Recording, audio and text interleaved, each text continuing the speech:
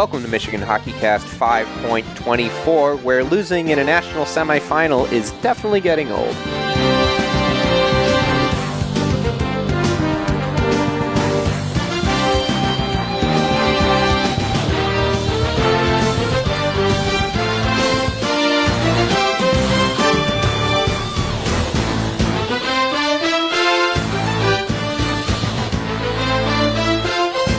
Alex, you keep reaching over here trying to grab the wheel from me, so I will give it to you for one opening. So you were at the Frozen Four? I was at 2 of the 3 games, yes. And what number Frozen Four was this? For me? Yep. This as a human being or in the press box? In the just at the game, physically. Physically at the game, I was at 1.5 in 08. Because we went to a little bit of the Nodak and BC game, and then I was at the national championship game in 11. So 1, 2.5. Went to both in 18. So 4.5.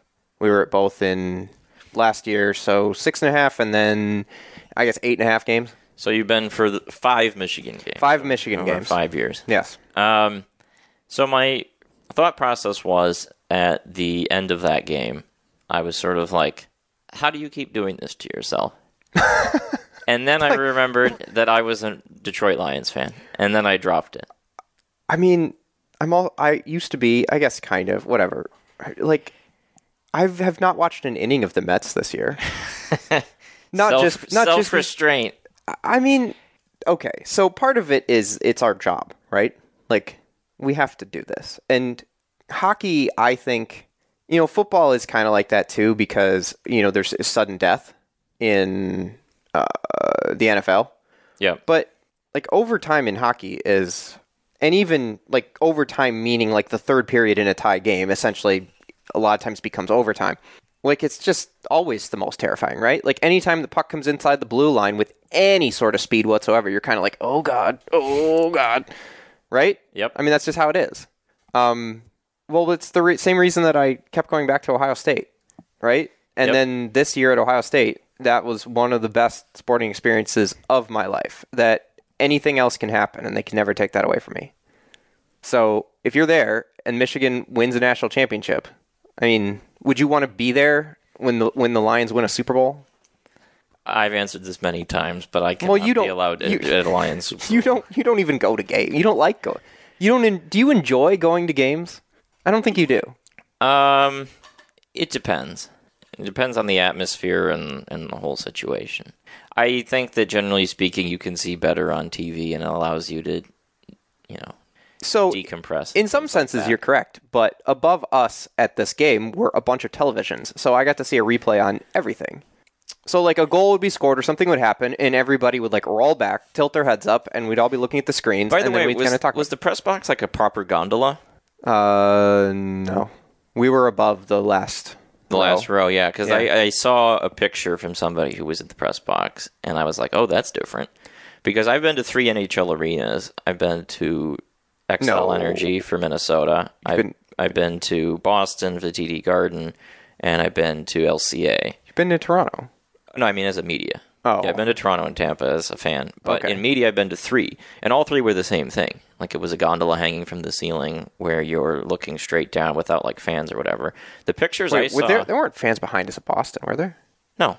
Right. Yeah, it was just... it was a proper, gondola part of the thing. wall. It was we were, above that, right? Okay. The photo I saw from the press box made it look like it was Assembly Hall when I was there in the media row, where it was the fans are, kind of right there, and so, it didn't look like a great view of the game, I will tell you that, and I talked to a guy right before, is that they screwed up when they built the structure of this, because the only way, or so I thought, the only way to get up to the press box was to take, the trash elevator. So, and it's one of those, massive elevators that you can fit a bunch of people, but they take the dumpsters in. Yeah. And so that's the only elevator. Was it a slow elevator? I mean, that one in Boston last year was unbelievably slow. It was slower than the Yoast elevator. It wasn't fast, but it wasn't helped by the fact that trash keeps getting off at every other stop. So it has like 4 or 5 stops when you're going up and down. Yeah. So what happened is I found that if you do it right, there are 2 or 3 back stairs routes.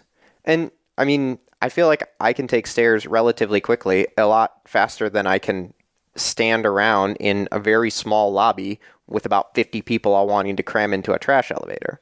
So I ended up taking the stairs up and down. Also, I could go out into the different levels and see different people that I knew, which, was a lot more accessible than taking that ridiculous elevator. It also means that once you get down to the floor and you ate, like, you're just not going back because it was a long way and it wasn't worth it. But did you like Emily Arena, though? I thought Boston's was better. TD Garden was better in a number of ways. So Emily Arena was the first NHL arena besides the Joe that I ever went to. Okay. And this was in 2011. When was this? 2010, 2011. Okay. And I remember thinking it was like the palace of all arenas, like the greatest arena I'd ever seen, because it was like, oh my God, they have other food options besides Little Caesars. Like they have a gift shop that isn't like jerseys up against a rack at the county fair. Like, I mean, that was also 12 years ago. Right. But like, I remember walking around and they had like an Outback Steakhouse, like mini restaurant. And I'm like, man, this is really different than the Joe. Did you ever go to the Miami Marlins arena and go to the Clevelander for like the dance club in left field? No, but I was actually, this is a weird story. I was at the inaugural game of Marlins Arena, their new one. Marlins Park or whatever? Whatever it's called. The new one? Yeah. In 2012? 2012. We were there opening day. For the celebration station and with the home run sculpture? Yeah, they brought, Muhammad Ali was there. They had him on a cart. It was okay. We were on vacation in Miami. We wanted to go to a Marlins game, and it was opening day for their new stadium. Was it the Cardinals? The Cardinals, yeah. I don't know. I remember that. So Peter probably watched that game. But anyway, the other part is like, okay, and we probably talk about this, and I mean, we'll get into this maybe even the next 2 weeks, but you do football and by the end of the season, it wears on you a little bit. And then you kind of come out of Christmas and you're into hockey. And then it's kind of 2.5, 3, hopefully longer than 3, like the past couple of years, months of, 1 to 2 podcasts a week, a couple of write-ups on top of everything else. And so by the end of it, you're a little, hey, I'm ready for a couple weeks where, like, I don't have to, like, watch an intense hockey game on a Friday and a Saturday night, So there's a part of me that was like not excited to go, but I knew that once I got there and I get into the arena, like you're sitting there and you're watching the first game, and then Michigan is coming out and you see the block M on all of the logos around town and everything, and like, what am I going to do? Not be there? Like I just like that's just not something that that's not wired like that. So you get kind of worn down because you're just doing the same thing and you're ready for a bit of a break, but like I don't know, I couldn't imagine not being there. Every Frozen Four that Michigan has been to since I entered the university as a freshman, I've been at, and I assume that it's going to be pretty much like that for the relatively foreseeable future. I will say that on that point, you familiar with an emotional hedge? I mean, sure. Where you bet against the team you cheer for, right? Yeah, I hate that, but yeah, okay. So doing this job is a phenomenal emotional hedge. Doing it is? Right, because if Michigan had won that game, then I was going to have to put out a column the next day and then a preview on Saturday. Then they lose, I'm like, oh, I'm out for the weekend. Yeah, I mean, there was a thing that went through my mind. So there's just that little bit of incentive that is a little bit of a boost. So there was a thought when the 4th goal goes in. Yep. That was it, pretty much, right? Like, they were going to take a miracle. And I was like, oh, I only have one more of these, like tonight, and that's it. And then there was like a bit of peace in my like mind about like I don't have to go through this again in like 2 days. And then I woke up Friday and I was like, I don't have to go through that again tomorrow. And I was disappointed. Like I really was just one time I'd like to like try that again. You know, I didn't go to the North Dakota game in 11. I only went to the national championship game because of life circumstances. But like, so I didn't even get to experience that one win that Michigan's had in Frozen Fours since 98 really. That, you know, I'd like to do it. It would be fun to be there for it. It would be fun to sit there and be like, man, in 2.5 hours, we could be going insane. I will say that the other emotional hedge is not being there relative to when I have been there. That 2018, 2021, or 2022, when I was at the Frozen Fours, I feel like if you're there and then they lose and you booked there for several days and you had your hotel, you know, planning to be there for the Saturday game, and then there's no Saturday game, then it's just like, man, this hurts. Whereas being at home, it's like, oh, they lost, bummer. Just move on. I've got other things to do this weekend. So you were in Boston. We were in there together last year. But did you have fun on Friday? And, well, you left Saturday morning. Yeah. It was Friday was decent. It was nice weather. I got to walk around a bit. But still, it's just that, I mean, when we were in Minnesota in 2018, went to the Mall of America, you know. So you stuck around afterwards? Yeah, we went downtown Minneapolis, walked around, blah, blah, blah. Like, it's nice sightseeing, sure, but it's just that emptiness because you made arrangements to be there through Saturday, and now you're like... It would be fun to experience a Friday where you don't have anything to really do. Well, that was the thing. I was going in like, oh, this will be fun. Like, you can beat QPAC, then Fantilli will win the Hobie, and we'll be all jazzed up on Friday afternoon, and then blah, blah, blah, blah, blah. Yeah. And then it's like, nope. Okay, at least I don't have to work. The other thing about Tampa was that it was so hot. Like, it was... Do you remember Minneapolis in 2018? It was freezing cold. No, this was... like in the 90s. Yeah, that's hot. And so, like, even when I'm going to go to the Thursday game, like, I was walking around in, like, my Michigan t-shirt with my sweater over my shoulder. And then I'm like, I was with some friends and they went to go do something else and I was going to go enter into the game. And I'm like walking there. I was like, I better put my sweater on. So I'm like walking in my like sweater in like 90 plus degrees. And so like that part, I'm like, I'm kind of out for that stuff. Like if Frozen 4 needs to be, it doesn't have to be like 25 degrees, but it can't be that hot. Like that's not, it didn't feel real. Just put it in Detroit every year and we'll guarantee 52 degrees and cloudy. And like, rain, light rain, awful, and just Well, it was going to be in Detroit, but it got COVIDed, right? Yeah, don't bring that up. I'm still angry about that. I was wondering if they were going to bump them, or if you just say sorry, Michigan. Again, don't bring that up. Okay. Can I bring up the? Oh, you know what else we got to hear? They're doing announcements for like like future years and stuff, and they're like, here's more NCAA sites coming to a city near you. And I was like, no, they're not. Sorry, dude. They're actually like a day's drive away. Did you get a phony parking ticket? I didn't have a car, so that would have been really hard. I did get a parking pass, and no one was there, and I ended up having to pay for parking. So, Brian, if you're listening, you're getting a charge for parking. When I went to a second Lightning game in 2018 when I was down in Tampa for softball. Okay. And we parked in a flat lot near the arena. Okay. And we paid up front. There was a guy there. So we handed him, whatever, cash. And we parked, go to the game, come out, and there's a ticket on the car. Was it from the same guy who was trying to get double paid? So initially we were like, what? We paid for parking. Yeah. We were just at the game. Like, what is this? Well, then we drove back to the hotel and looked at it. And it was from a private company, not from the police. And it was like called this like 1-800 number. And so we called them up, and it was just like an automated voice.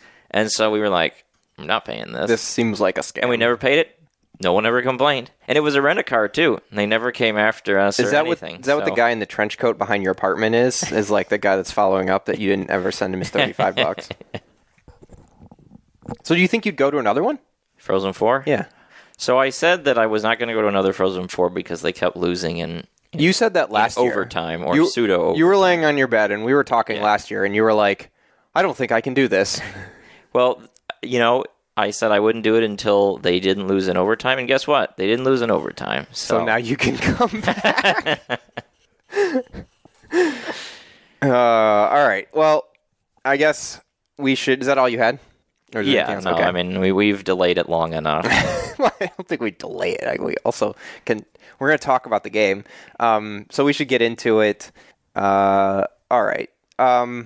So it was kind of interesting because you watched the first game, right? Like mostly, yeah. Relatively intently. Yeah, I got back like 5:05, so I missed the first 2 minutes. Okay, and I watched most all. So of the it thing that I found really interesting about the first game is they called a lot of penalties. There were like 3 penalties on each team. Yeah. In the first period. Well, there was that situation at the end of the second period where there was a penalty fest with the 5-on-3. Sure. But even in the first period, I think each team had like 2 or 3 penalties, which I was then a little bit nervous of. I couldn't tell if I was like, okay, good, get these refs out of the way and like have them ref this game and then give us like not a ref fest versus a bunch of penalties. And so then in like the first few shifts of the game, Michigan takes a penalty. Edwards gets called for a trip, and so QPAC is already on the power play, and you're just kind of a little nervous because the game didn't start super great, and then now they have a power play chance early, and it's like, oh, this could like really go downhill fast. It was a big opportunity, but you needed a kill, and QPAC doesn't have a great power play, so you just needed to hold serve there. Right, but if there's one thing coming into this weekend that isn't bouncy, fluky randomness that you're thinking could be Michigan's downfall. Surprise, it wasn't. Sure. But it's the penalty kill, right? Yeah. I mean, that's a fair statement. So Edwards gets called for a trip.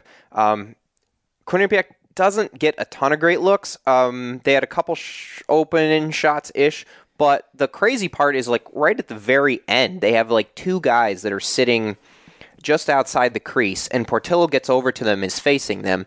And the guy's far enough away that he doesn't like really have to shoot, and Portillo can't like reach out and like try to take the puck off of him or poke check him. So they're just kind of like staring at each other, almost like one of those Western gunfights. Sure. Where you're just like, see who's going to draw first. Yeah. And they didn't really end up getting a great look on it, and I don't think Portillo like snagged one out of the air or anything. But it was a very interesting situation where like they're just looking at each other, and then it kind of happens again, and they end up avoiding it. But that was a little unnerving to start. And then right after the kill is when the goal kind of goes in. Portillo like misplays a puck behind the net that starts it. He flubs it a little bit. Yeah, he's way too slow to play it. Yeah.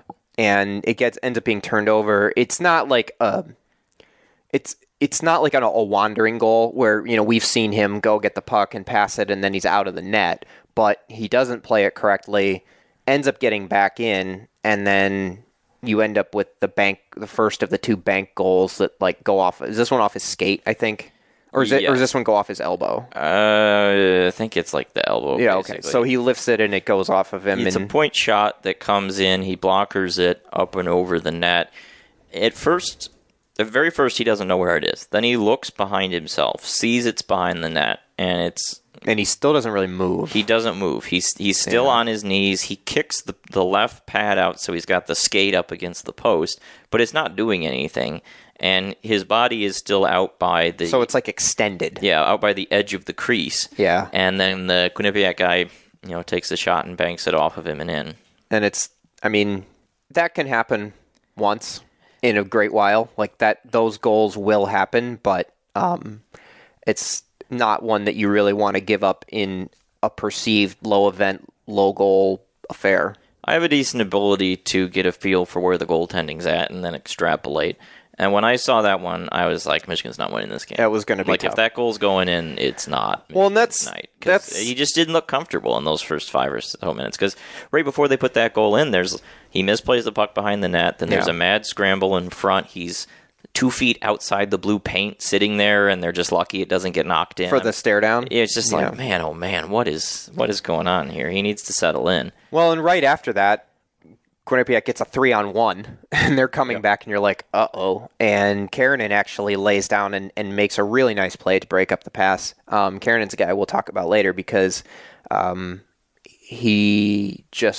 this kind of personifies him, not necessarily in an odd man rush situation. Yeah, that was the one where he did the TJ Brody, right? Where he went down. He just lays down and like took it out. Yeah. Yep. And just took away all the lanes and passed and kind of saved Michigan's bacon for a minute there. And then Seamus Casey goes full Makar, or Bobby Orr, as you called him, just going through, 3 guys from the left point, dekes a couple of guys, skates in, gets to the front of the net. But the cool thing here is he doesn't, settle. Once you get to the front of the net there, you have a tendency to be like, oh, I made it, I'm going to shoot. But he doesn't. He kind of pulls the puck back, goes around Peretz, who commits to him.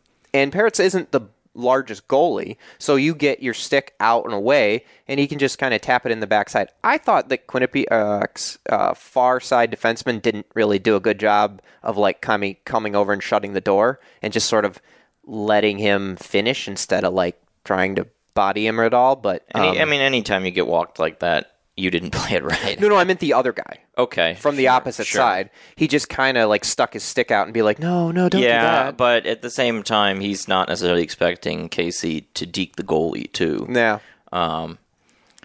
Because the risk you run if you bite down hard there is if he doesn't deke the goalie, then you plow the goalie right over, right? That's true. Biting in hard. As various people on the internet who are also Red Wings fans correctly identified this as essentially the same move that Darren McCarty pulled in the 1997 Stanley Cup Finals, Game 4 to clinch the Red Wings' first Stanley Cup of that era. It's the exact same move. He comes in on a defenseman, toe drags around, comes right in on net, dangles around, and just finishes far side and tucks it in. I mean, it's the exact same move. It's just really cool. No other way to play it. His play of the year, right? Yeah, I mean, he's got the best hands on the team, and that includes all the forwards. I mean, I don't think there's any question about that. Yeah, I mean, but we've also seen snippets of that all year. Sure. He's made little plays like that. And that was the scouting report coming in. Yeah. So, I mean, when that happens, then you're kind of like, okay, the problem with it is it's almost a little bit like getting a kick return for a touchdown, where you're like, hey, sweet, we scored, but we didn't really do anything. One guy just went all world for about 3 or 4 seconds, and now we tied the game, which a lot of times, honestly, is what you need, especially against a team like Quinnipiac that's going to be really structured defensively. If you have a guy that just goes, hey, I'm going to be an elite NHL defenseman maybe one day. Yeah, I mean, it's also like a turnover. I mean, remember when Michigan got that turnover by Ohio State in the 18 game right on the goal line, right after they'd scored, and they got another touchdown, and it was like, wow, we're almost tied now. How did that happen? Well, yeah, the one that came to my mind was the Ambry kick return against Notre Dame. Yeah. But so it's 1-1, and then you kind of feel a little bit better. The problem there is that the OMRs don't really stop ever, actually, and you just get a slow change, and Portillo had to come out and made a nice save on, was it Jake Johnson, I think? Jacob Johnson is, and but then you get another bad change, and Hughes is late to get back, and you get Quinlan in again, beats him in at an angle, and a nice stretch pass hits between the defensemen, and Quinlan just beats Portillo 5-hole, which, like you said, is not a great goal to give up from Portillo, but it's also a breakaway, and I don't know. It gets really hard to get upset at goalies for giving up breakaway goals. I understand that, you don't want to get scored on 4 out of 5, but in the end, this ended up being the only odd man rush scored, and there were 3 breakaways and 1 2-on-0, and so giving up 1 goal out of those 4 is, I mean, that's kind of a win, isn't it? In the end, probably. I mean, What do you think? At the end of the day, if this is the only goal that Portillo gives up, you're fine. And that's what I'll say about it. He made enough saves in similar situations that you're okay giving this one up. You'd always prefer to be beaten over the glove or something like that, sure. Ripped bar down, etc., than to go 5-hole.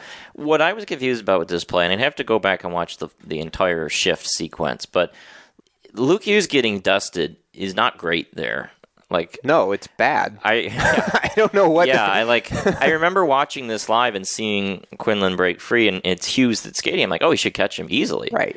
And it's like, no, he's not. This isn't not even close. This isn't like Steve Holtz chasing him down. This is the fastest, second fastest man on the team. And he puts himself in that situation because he doesn't start skating backwards fast enough as Quinnipiac's breaking it out of the zone, and then he turns around and realizes he's in trouble and doesn't make up any ground at all, which is not great. I don't know if he was at the end of a shift. I'd have to go back and see. I know he was maybe a little ill. Yeah. We'll see what the story really was if it ever comes out. But so it's 2-1, and they give up a goal there, and it's like they just took that all-world play and gave it right back. And you're right. At this point, you're kind of feeling a little bit this is not going well, and that's when the 2-on-0 comes, and you're like, I mean, this game is done at this point. A 2-on-0, a 1v0, what would you say your average like breakaway XG is? Like 1 out of 3?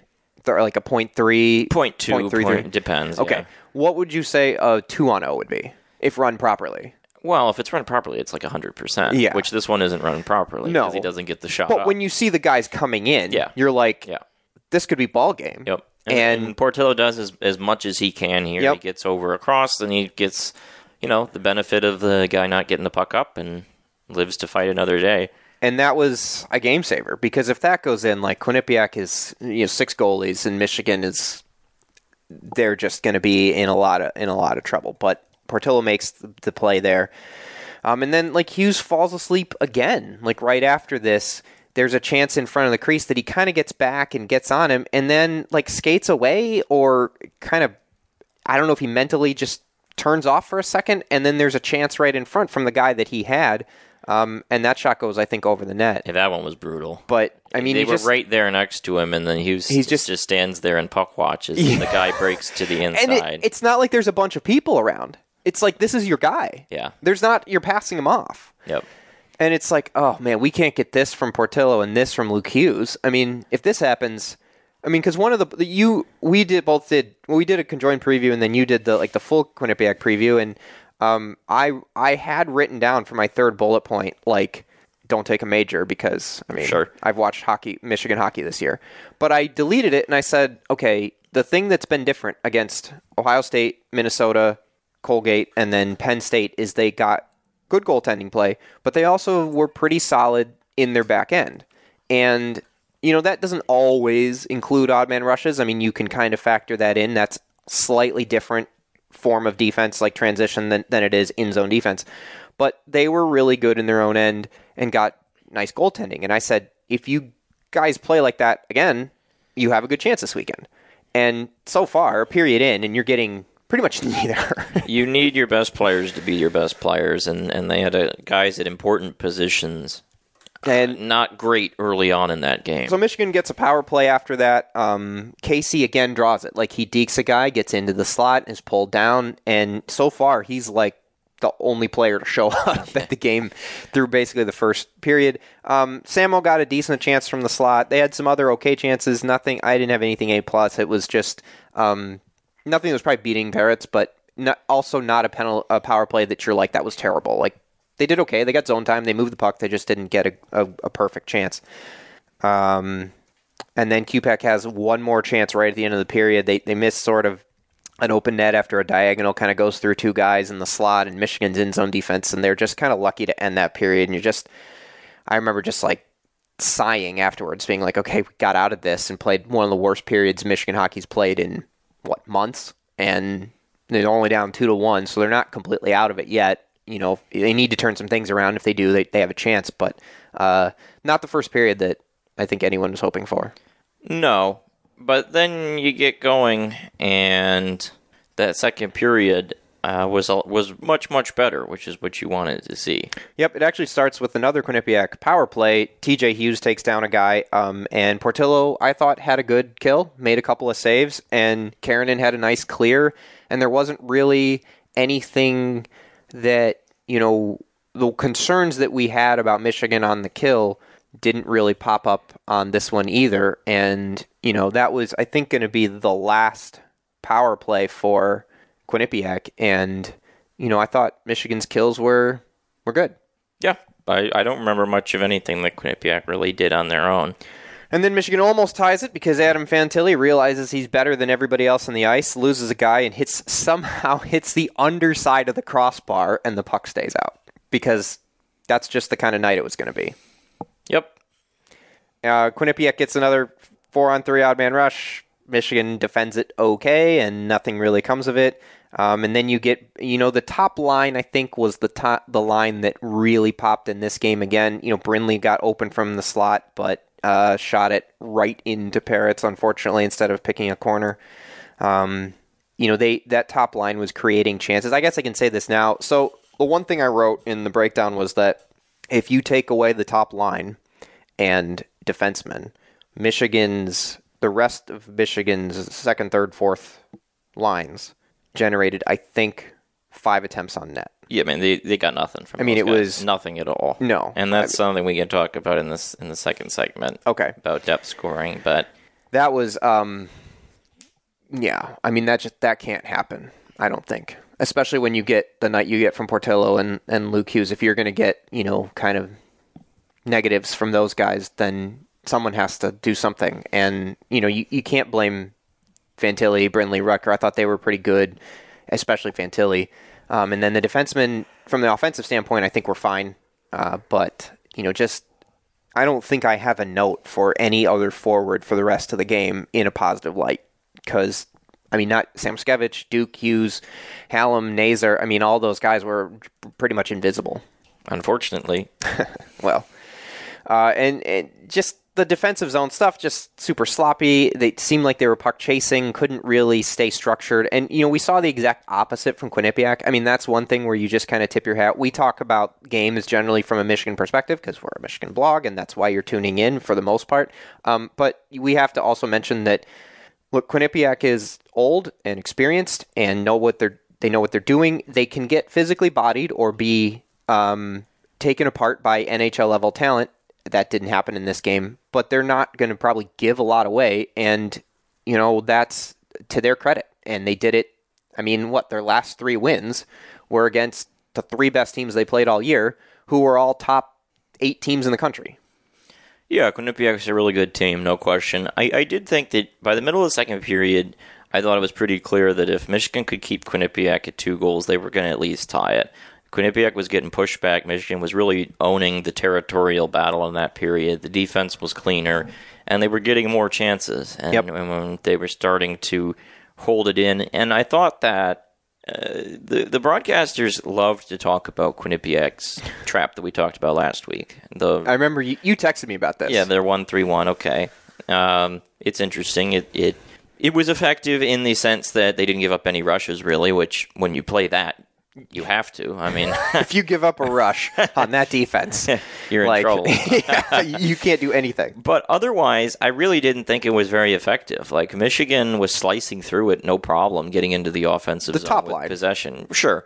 And they were able to hold the zone and get looks. And, I thought that compared to some games we've seen with this team against teams like Notre Dame in the past that can bog them down and they're not even getting into the zone and they're just dumping it in and the goalie's playing it, and then the D are chipping it out, and you have to start fresh over and over and over again. That really wasn't happening. Yeah, Michigan was getting into the zone, getting set up, and getting looks. So I felt pretty good about their chances to tie it by that point. It just felt that was the way it was trending. Speaking of tying it, Luke Hughes makes a really nice play near the top of the zone and hits a good diagonal pass to Adam Fantilli down the wing to where he shoots a lot of his shots, a one-timer, not on the power play, but in sort of moving forward roles, especially from Hughes, hits Adam and just power bombs it and beats Peretz from across and ties the game. And that's kind of like, it was really funny because I was talking to, there's a Minnesota guy sitting next to me, so obviously he was more invested in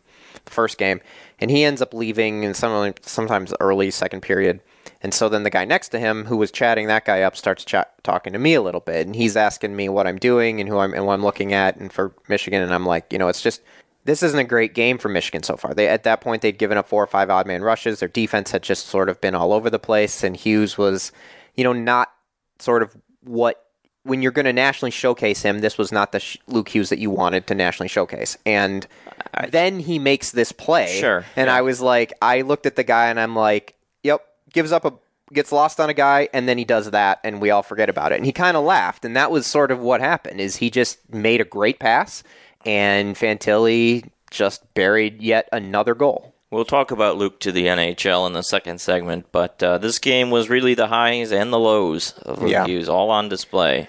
He sets that one up with a really nice play, his mobility at the point creating it, and Fantilli with a supreme blast and finish, and you're tied at 2-2, and I felt pretty okay at that point. That's when the game changed for Michigan, because right after that they put a mess on Quinnipiac, and they must have had, I wrote down, like 5 chances near the net. They couldn't get the goal, but they had chances. Guys were buzzing around. Parrots was sliding a little bit. There was confusion for really the first time all game. And they got that power play at the end of the period where Rutger McGroarty gets a great chance set up on the far side, just can't get the puck up. Well, even before that, Rutger had a good look in the slot. And mean, that's the top line creating. And then, like you mentioned, that second power play, and Fantilli gets like a great play. He looked like he banked it off of Parrots to McGroarty, and the goal is there. If he's got to get it above, 12 inches, 18 inches off the ice, and Michigan has the lead. I'll tell you what, that goes in, and they're up 3-2. The game feels a lot different. It's a very, very different game. Yep. But he couldn't. That was one of the turning points. But even so, as you go into the third period, it felt like, okay, if we keep at it, we're going to score another. Yeah. And we just have to stop them from getting one first. The thing to me was, at that point, they were at Quinnipiac was at 6 odd man rushes, and they'd gotten 3 in the first and 3 in the second. And so after that second half of the second period, I think I maybe texted you, or I tweeted something like, what's going to happen first? Is Michigan going to finish one of their good chances, or are they going to give one up in transition? Yeah. Turns out it was neither, but at the time, sort of. At the time, it felt pretty like those were good bets. But so getting into the third period, it actually starts again positively for Michigan. They get their first odd man rush. It's a 2-on-0 or 2-on-1, I should say. And the pass kind of comes to Brindley. He tucks into the slot. He scored on one of those against, was it Ohio State or Colgate? I can't remember. It was one of those where he comes in on a 2-on-1, tucks inside, and buries a shot. I think it was Ohio State. And it was similar to that, except the pass comes across and gets in his skates. He can't really get the puck out, and they don't really have a good opportunity. But that was like a continuation a little bit of the second period, and you're feeling good the way this had started. I really felt that Rutgers should have shot that one. Because, as I always say, if you're playing a good defensive team, like, they're probably going to be able to do enough to make your pass across ineffective that it shuts a chance down. And that's what happens there. The defender goes down, and Rutger makes the pass in a way that it gets across. But because of where the defender is, he has to pass it behind where Brindley is, and then he can't properly handle it, and he never gets a shot away. It's not putting it in his shooting pocket. Yeah, I would have. Or actually, no, sorry, that's Fantilli, not Brindley. I just rewatched the play, but I'm sorry, not Brindley, McGroarty, yeah. Fantilli's the one that makes the pass. But point is, with Fantilli's shooting ability, I would have just preferred to see him rip it. And that's when kind of the game completely changes, because you get a chance down the wing for who had the third goal for Quinnipiac. It would end up being the winner, but the guy comes down the wing, and this is the play, the Portillo play, right, where he comes out, which is fine, to face the shooter, because the guy's coming from a sharp angle. The puck is shot at him. He makes the save, and then because I remember watching this, the play is coming right at me. I'm sitting sort of right above that goal on the side, obviously, and the guy kind of curls off the boards and comes in. It's not really. I didn't really have it. It's Graf who takes the initial shot, and it's Lipkin who scores the goal. So Graf comes in, and it wasn't really like, I didn't even count it as a breakaway, because he's kind of coming in from such an angle, and there's somebody in the center of the ice. Well, that it's so. A breakaway just it insinuates something else. A few things going on in this play. Okay. First of all, Michigan, this comes off of Michigan chance in zone. Michigan gets kind of caught deep, and Ethan Edwards makes a very not great. Actually, I guess that's Casey more than Edwards in terms of where they are, but they're both back checking, and so the pass goes up, and when they enter the zone. I distilled these 2 images down when I was looking at it last night. You can see them entering the zone. There's the Quinnipiac skater on the right side. He's just across the blue line. That's Graf. Casey and Edwards are both there right at the blue line, just a little to the left. Yeah. And then I took that same image 2 seconds later, and by that point, the Quinnipiac player is in the circle, and both Edwards and Casey are way far away in the slot. And I don't know what they were doing on this play. There's a Quinnipiac player on the far side, Lipkin, who ends up scoring the goal. And they both drop back as if the pass is coming across, but the guy's way behind and way behind the play. I don't really know why one didn't follow the shooter and put some pressure on him, and the other one drops back. Yeah. But they both drop back and just let Portillo be like, oh, here you go. Good luck. You try and save it. We'll be here if there's a rebound. But they're not there if there's a rebound. The puck goes off Portillo into the corner, and they're both in the crease standing there. Neither have gone after the rebound either. I mean, Portillo is not good on this play, but he gets no help at all from his defense on this play. It looked like he got a glove on this. He did. And he didn't squeeze it. And he just sort of then dropped it behind him. Yep, and it's the same thing as the first goal. It drops down, he looks behind him, he sees it's there, and then he decides to skate backwards, standing up to get back to his posts rather than pushing with the right skate to get to it. Have you ever seen that? Very strange. Very strange play. And then he just gets... This one is the one that's banked off his skate, I think. Yep, and it's because he's just meandering his way backwards while he's standing at the top of the crease. And truth be told, like you could throw that puck at the skate and it could bounce any direction any number of times. The problem is that you can't give that opportunity. So I had someone tweeting at me and they were like, "Is this something Quinnipiac does? Like, is this, You put that in your game column, yeah. Right. And I'm like, no, this is just something that any hockey player from high school age beyond in that situation is going to attempt. So when you're behind the net, because unless you're shooting the Kennedy bullet, like you can't score from there. Like it's impossible. So you have to use another material object. I've seen it get banked up off the goalie and in really awesome plays. Datsyuk could have a few of those. I imagine Kent Johnson did at some point or will in the future. Those kinds of super skilled players, and they go around behind the net. The goalie is hugging the post. He's standing there. And you hit him in the shoulder. There's 1 inch to hit, and they hit it perfectly, and it trickles in. And that's fine. And when you do that, you're number one on SportsCenter that night. That's a crazy play if you do that. This is not a crazy play. This is you're behind the net. And if you get to see the goalie's entire backside to you with no one really guarding the net, he's just standing there, every player in the world is going to try it. You know what? And it's maybe a little unlucky for Michigan that both attempts went in instead of glancing the other way, but everybody's going to try it. You know what this was like? It's mini golf. Yeah. Right? Where you have to go around the lake and you have to hit it off of the wall and it bounces over to the side. But that's the play. That's what the hole is designed for you to do. You're supposed to hit it off of that wall and try to get the right angle and then get it over to the other side. And that's what was happening here, is you can't score from where you're at, so you have to use a wall. And in that situation, the wall is Portillo and his skate. When the puck's behind the net, the goalie's always got to be in the net on the posts, right? The risk of the wraparound is always that the goalie starts on one post, the guy comes down, and then it's can you tuck it in before he slides across? And you never, ever see a goalie not in that position in the net, way out.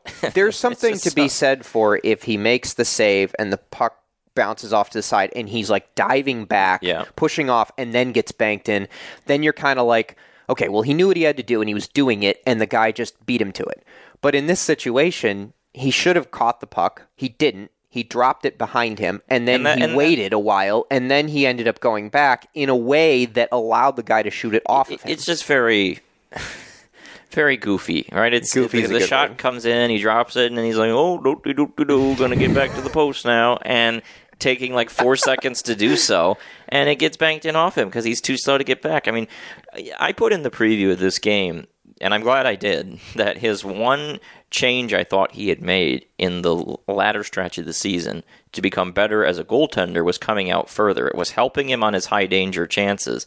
The only thing that you would have said at that time, if you're being told, okay, what he's planning to do is he's going to come out really far, is, but he's had problems with recovery time this year, and if he's coming out really far, he's got further to recover, and if he's not recovering quickly, it's going to create some adverse effects. And so they decided to trade off a goaltending style that would allow him to make a ton of high-danger saves, and the trade-off is that it opens you up to rebounds and other things. And we saw that. Remember that goal against Michigan State at Munn in December, where he is on one side and he doesn't get up. Yep. Yeah, I mean that's sort of what a lot of these have been. It's not, or the one in Cleveland, right, where he comes out to face the shot and then it just stays there the whole time and doesn't. And that's just kind of been one of the downfalls of his game this year, is that if you could get a decent rebound look or you could get a second opportunity, there's a chance you're going to be able to have a good look at the net. And, that's what happened again. To his credit, though, he does come back and make a nice save on a 2-on-1 and a breakaway later, a really good save. So, that's, you had the line of the night, I think, that you said to me, is like, this is a Mike Smith game where, it was to that point. He made, I know you talk about odd man rushes being a little bit overrated, but when 4 of them are 1-on-0 or 2-on-0, and the other ones are like 3-on-1 and 2-on-1, and there's 9 of them in total, like, that's a lot of XG. That's not like, oh, well, if you play this right. You are right about that. But when you're going to give up a sheer volume of them like this, at some point those are really, really good looks that are going to go in. And, aside from the one, the other 8, he stops. And Karen had to help on 1 and blah, blah, blah. But he makes, I think, 4 or 5 saves on those. And that's, that keeps them in the game, because it's not his fault they're odd man rushes. If there's anyone on the ice that you don't blame for an odd man rush, it's the goalie. Like, that's not part of it. And he bails Michigan out. The problem is then the other half of the Mike Smith goals are the ones that he shoots in, and he, hit him in the ribs, and he does a cartwheel, and he kicks in with his skate, and you're like, how did that go in? But you're shutting down these breakaways. Yeah, the thing with Mike Smith was, when he was at his best, he would have really good save percentages, and he would overall be a pretty darn good goalie. He just would give up very, very strange goals while making a lot of high-danger saves. This was kind of like bad Mike Smith, because even to this point, when Portillo's given up 3, it's still not a great performance. Yeah. Because if he had just given up the 1 banking, then I think we could say that was good Mike Smith. Yeah. So it's still 3-2, and Michigan has a chance to get back in it. They call Quinnipiac for a slash. I think this is their 3rd power play. And again, this is not a bad power play. They get a shot, and Rutger is sitting right on the doorstep for a rebound, and Peretz doesn't give it to him. That was this tie game if he can get that rebound, and he doesn't, because Peretz doesn't give anything away really. It took 2 really nice plays to beat him, and they both did. And then he even gets a bounce, because Ciccolini gets a really good look from straight away, fires, hits Peretz, I think, in the mask, deflects off, and then hits the iron and goes out. And you're like when that happened, you're like, well, this is probably it. Not because I don't think Michigan can score a goal and tie it, or that they can't even get 2 and win it, but because when Fantilli's going to hit the underside of the bar and it's going to stay out, and Ciccolini's going to go mask and post, and Portillo's going to give up 2 banked-in goals, you look around, and in sports, like, that's just not your night. It's hard to win when you're getting that kind of goaltending. And you don't get a bounce on top of it to even it out, and that's something Michigan didn't get. And Portillo made 1 more big stretch save, and then the night kind of came to a close when there's a shot that comes from kind of the boards, and it wasn't really, it was halfway between the dots, and it wasn't really the point. It was just over to the side, and I think you mentioned this again in your game column that McGroarty goes out to block the shot, he doesn't, and maybe Portillo's screen, but like, the puck goes in the top corner, and he kind of like waves at it and then falls over like he wasn't even remotely expecting that shot. And okay, maybe you don't expect that shot because it's not a good look, but as a goalie and the puck's in the zone, you have to always be expecting a shot. Yeah, and the thing is that there are plenty of times goaltenders make saves on shots they didn't even know were really coming. Yeah. But if you just hold a good position, it glances off of you. At the end of the day, he kind of like fans at it and then topples over. At the end of the day, that's a goal that just can't go in. No. And it's a goal that really is one that just killed Michigan. Not just because you're down 2 to Quinnipiac, but just if you watch that play again and you just look at the reactions of the skaters on the ice, and Fantilli in particular just can't believe it. And it's one of those, Frederick Anderson, when he was with the Leafs, would give up one of those every Game 7, basically, from an insane angle. And in every case, it's just like they're done. And the skaters just give up because they're like, how the hell are we supposed to win this game when that shot is going in? Well, and it just crushes your psyche and your morale. And it wasn't a game winner; it was the second goal. So if that was the third one, you'd be like, okay, we can try to rustle one up in the last few minutes, pull the goalie, get a bounce. But for 2, it's like, even I was sitting there and I'm like, well, yep, that's probably it. Yep. And it was. Quinnipiac added an empty netter, but it's 5-2. It sounds worse than probably it was because the truth is that it was 2-2 going into the third, and you had all to play for. Portillo was looking good after a rough first period, had a better second period.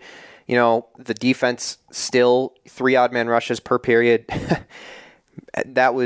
I've been tracking these since the Connor year of 15-16, and I don't ever remember getting to 9. I've gotten to 6, maybe 7 once. I don't ever remember getting to 9. And so you add that in to a poor goalie performance and a little bit of getting unlucky on the other end, a couple of posts. And, Quinnipiac's a really good team. And we'll talk a little bit at the beginning of the next segment about their game against Minnesota for a few minutes. But sometimes being the better team is not making the mistakes. Nope. And if you can, what was the line from Top Gun where Iceman is just, he flies ice cold and waits for you to make a mistake? I mean, that's kind of what Quinnipiac did, is they waited you out. If it took something special to beat you, okay, fine. And they said, all right, you're going to make more mistakes than we are. And Michigan did, and they won the game. You got to give them credit for it. I can't believe I'm doing this. If you find yourself in the penalty box, you want a Michigan man arguing your case, call criminal law attorney and former prosecutor Jonathan Paul tonight. It's 248-924-9458. Or visit his old website at MichiganLawGrad.com.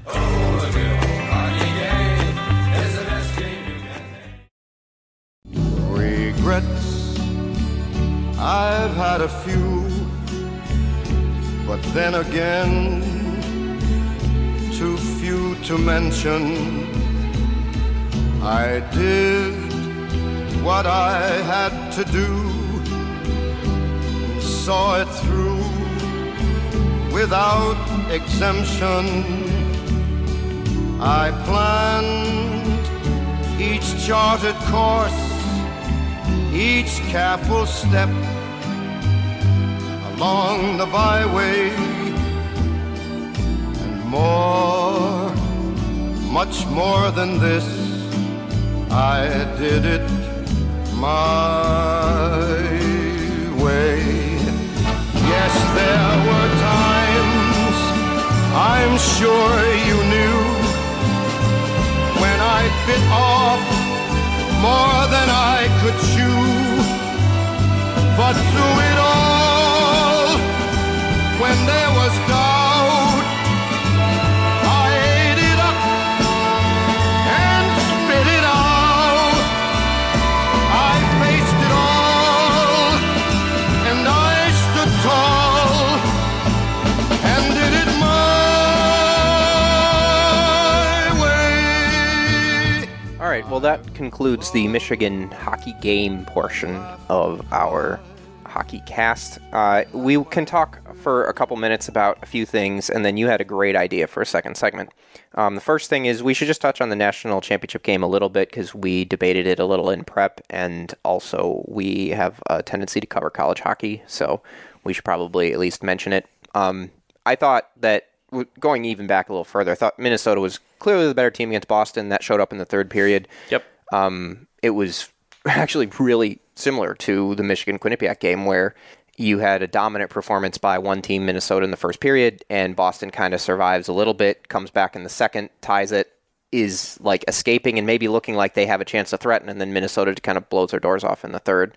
Well, there was a lot of penalties. That's true, that started it, but they also end up scoring a lot of goals. Then they win like 6-2. Yeah, well, there were multiple empty netters and stuff that happened too, but they also had a lot of chances, and anyway. Yeah, I mean, Minnesota was a better team. And Boston didn't really threaten much. It was a crusher for them, because they were almost out of the woods after those successive 5-on-3s. Yeah. And they gave up a goal at 5-on-4, and then they were just kind of done after that. And it's not like they were generating a bunch of chances. Like, no, they were just in a position of trying to steal the game. It took Boston U about 3 minutes to clear the puck out of their own zone to start the game. Yeah. Like, it was, you could see early on, okay, something's going to have to change for them, or else they could get run in this game. And they staved it off for a while. So Minnesota plays Quinnipiac. I saw the majority of the third period. You watched, I think, more of it than I did. You didn't love really any of the goals until the end. The second one was a weird one. It was a chip from like an obscure angle up over the shoulder of Peretz. I don't really know what to say about that one. The first one was rough from Yaniv Peretz. He plays a guy coming down the wing and way overplays it and ends up basically outside the crease, and it gets wrapped around and then eventually knocked in. That was one that... It was very Portillo. Portillo-esque on it, yeah. And then at that point, it's 2-0 Minnesota, and it's like, man, I think they have this. But... And this is the thing that we had talked about Quinnipiac, is like, if you make them play from behind, they just might not be able to. But the real turning point was Quinnipiac getting that first goal, made the game a lot closer. That wasn't great from close, was it? I mean, the pass kind of comes through the crease, and he doesn't really come out to smother it, and then eventually goes in on the other side of him. And, like, that's a play where if the puck is reachable like that, like, you got to grab it. Yeah, probably. I think that at the end of the day, like, they had also gotten some gifts from Peretz, so it was... You could say it was more of a... But if you're looking at it from closest standpoint, you're like, sure. If I'm him, I'm like, I need to play that differently. I think what was interesting about this game is that then after Quinnipiac gets it closer... 2-1. Yeah. Then Minnesota just kind of takes the foot off the gas. Do you think they turtle? They did... I don't think it was an outright turtle, but they definitely, I think, didn't do enough. Well, they had, like, weren't shots at one point in the third period, like 14-1 since that goal or something? Yeah. They were on their heels, and they were blocking a gazillion shots, and there wasn't a ton that was coming through on close, super high danger, but it definitely felt like by the 7 or 8 minute remaining mark that Quinnipiac was going to get a tying goal. Like, and they were just so close. They were knocking on the door. They were knocking on the door. They get a power play with about 5 minutes remaining. Minnesota fans were furious about this. I wasn't. I thought... Are you a Minnesota fan? I thought it was a fine call. I mean, Cooley just mugs the dude and is like tackling him. And then, yes, the Quinnipiac guy does hold on to Cooley's stick, and they both kind of get dragged down. But why did Cooley just tackle him? Yeah. Where the puck wasn't even there. I mean, I don't have any issue with that. And they don't score on the power play, but they get a bunch of looks. And then Pecknold does what he did last year. He pulls the goalie very, very early. And I was like, this is a gamble. We'll see. So my question about...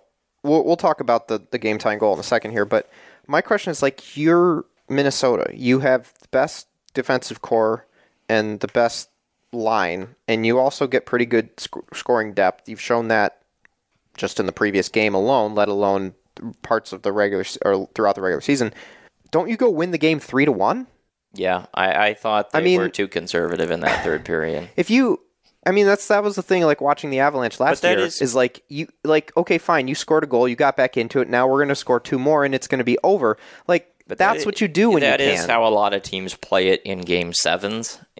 I think if... Is this not a Game 7? Or just a Game 1? No, this is a Game 7. Right. No, I'm talking about... Oh, you mean... Yeah, the way Minnesota approached this is how a lot of teams approach Game 7. That if it's Game 5 or Game 6 in a series, even if they're trying to close out the series, they'll be more aggressive. Game 7, you just so often see teams, they get a lead, and then they're like, okay, we're done. We just got to park the bus and get out of here. Nick Sirianni not going for it on 4th and 3 from his own 29 late in the Super Bowl?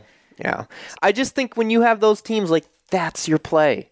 Go win your game. And... they didn't. They tried to hang on, and then, we debated in prep a little bit about this one. I think this is a bad goal from close. You defended him a little bit because you thought it was more of a shot pass across. It's definitely a pass. Either a pass or it's a fake pass, because if you look at it's a bad... It's like when the alley-oop goes in the net, right? What? Oh, you throw up an alley-oop and the guy can't dunk it because it's actually just going in. That's like what it is. Okay. Because you look at this, he's in the circle. There are 2 Quinnipiac players down low to 1 Gopher, both standing there waiting to tap it in. It might even have been a pass to the guy on the back post as opposed to Brindamore. I mean, it was never getting there, but... And so it's coming through, and when I saw it go in, I assumed it was a tip-in because of, But it wasn't. And I think it surprised Close that it was on net. Because if he's just facing the shooter and he's not scared about the threat of a tap-in, he has the angles different on that goal. And instead, you can see the way his body is positioned. He knows that there's a tap-in guy right there, and he's trying to guard against it. It comes in on him, and it goes right through the legs, and it's a real tough one. I'm not a goalie coach, but I played a little bit of indoor soccer goalie, which is similar angles, and like with a shot from there, I would always go get. Like, you don't wait for it to hit somebody. You go out and you get it. And he didn't. He let it play him, and it got caught in his pads and then went in the net. And you can see the way it went in. It was so close to going off the outside of the pad and wide. And it's just... but those are the kinds of goals that often get scored to tie games, right? I mean, it's often just pucks thrown at the net, and you get a little lucky, you get a little bounce, and it goes in. You want to win a national championship, man, you got to make that save. Yep. That's it. I mean, it's from both perspectives. And that's the point that, we've sort of talked about all year, right? And even last year, is Minnesota has a great team. They have a good coach. They have scoring depth. They have depth defensemen. They have high-end talent, superstars. Do they have a goalie that can close out a game? But by the way, their superstars didn't score in this game. Well, they didn't really score in the...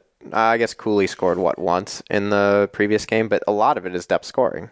Middlestad had a couple, and was it Hughlin? No, he had the pass. John Middlestad and Jackson Nelson scored the 2 goals for Minnesota in this game. Yeah. I mean, they didn't get enough from their top guys. Sure, but they had a lead with 90 seconds to go.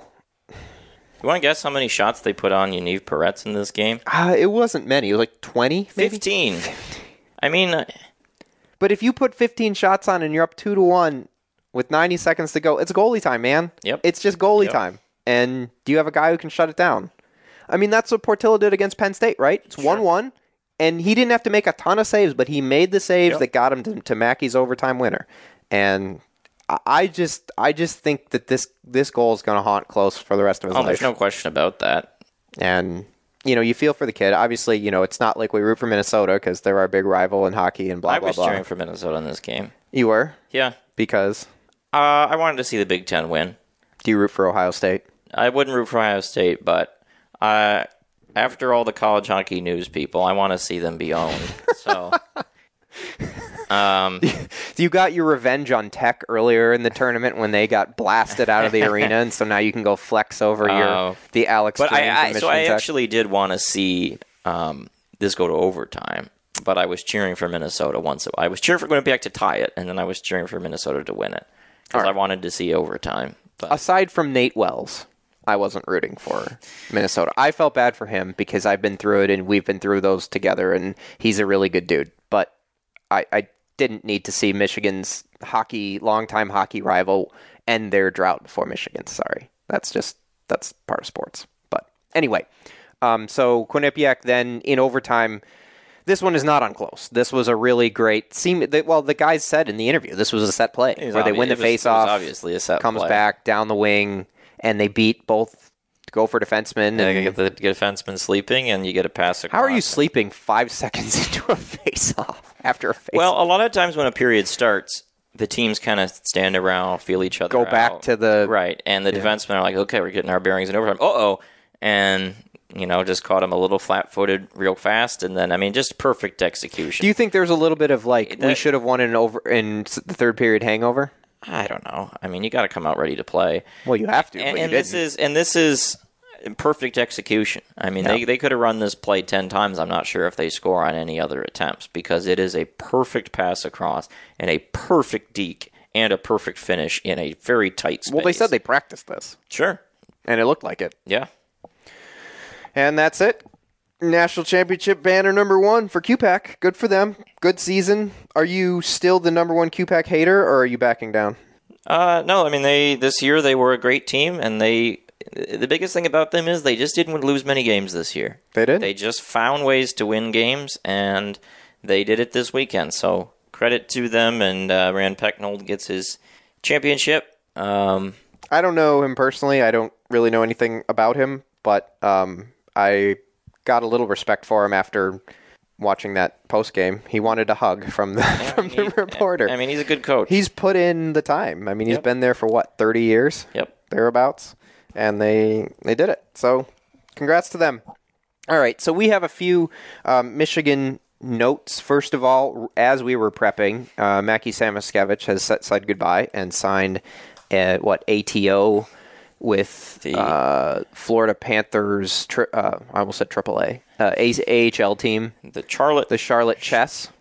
Yeah, the Checkers. Oh, Checkers. Okay, sorry. So Samo has 2 years here, and we'll get into personal grades. I assume he'll be there for the rest of the season, and then maybe. Are they in the playoffs? Do you know the Checkers? I'd have to look that up. You don't know the AHL playoffs off the top of my head. Okay. I think didn't the AHL expand their playoffs so that like almost all the teams make it? Maybe. I don't know. Anyway, so he'll be a checker for probably the rest of the year, and then try to make the Panthers. Then he'll get Stanley C. Panther to drive him from North Carolina to Miami. Is that his? That's the mascot. Yeah. Of the Panthers, is Stanley C. Panther. Correct. Stanley Cup Panther. Yeah. That's great. All right. So Samo's out the door. The other notables in the portal is Noah West entered the portal before the tournament and apparently has taken himself out and is at least currently back at Michigan. That is the word of the day. Okay. The Checkers are in the playoffs. Okay, so he'll get some games, at least a few.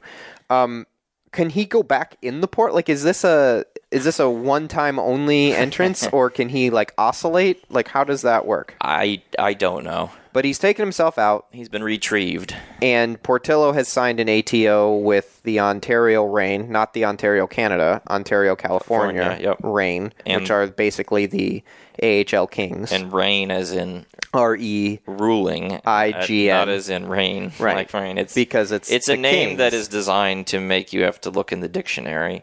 Well, it's like, remember when the WNBA started and all of the teams were basically a version of the NBA team in that city?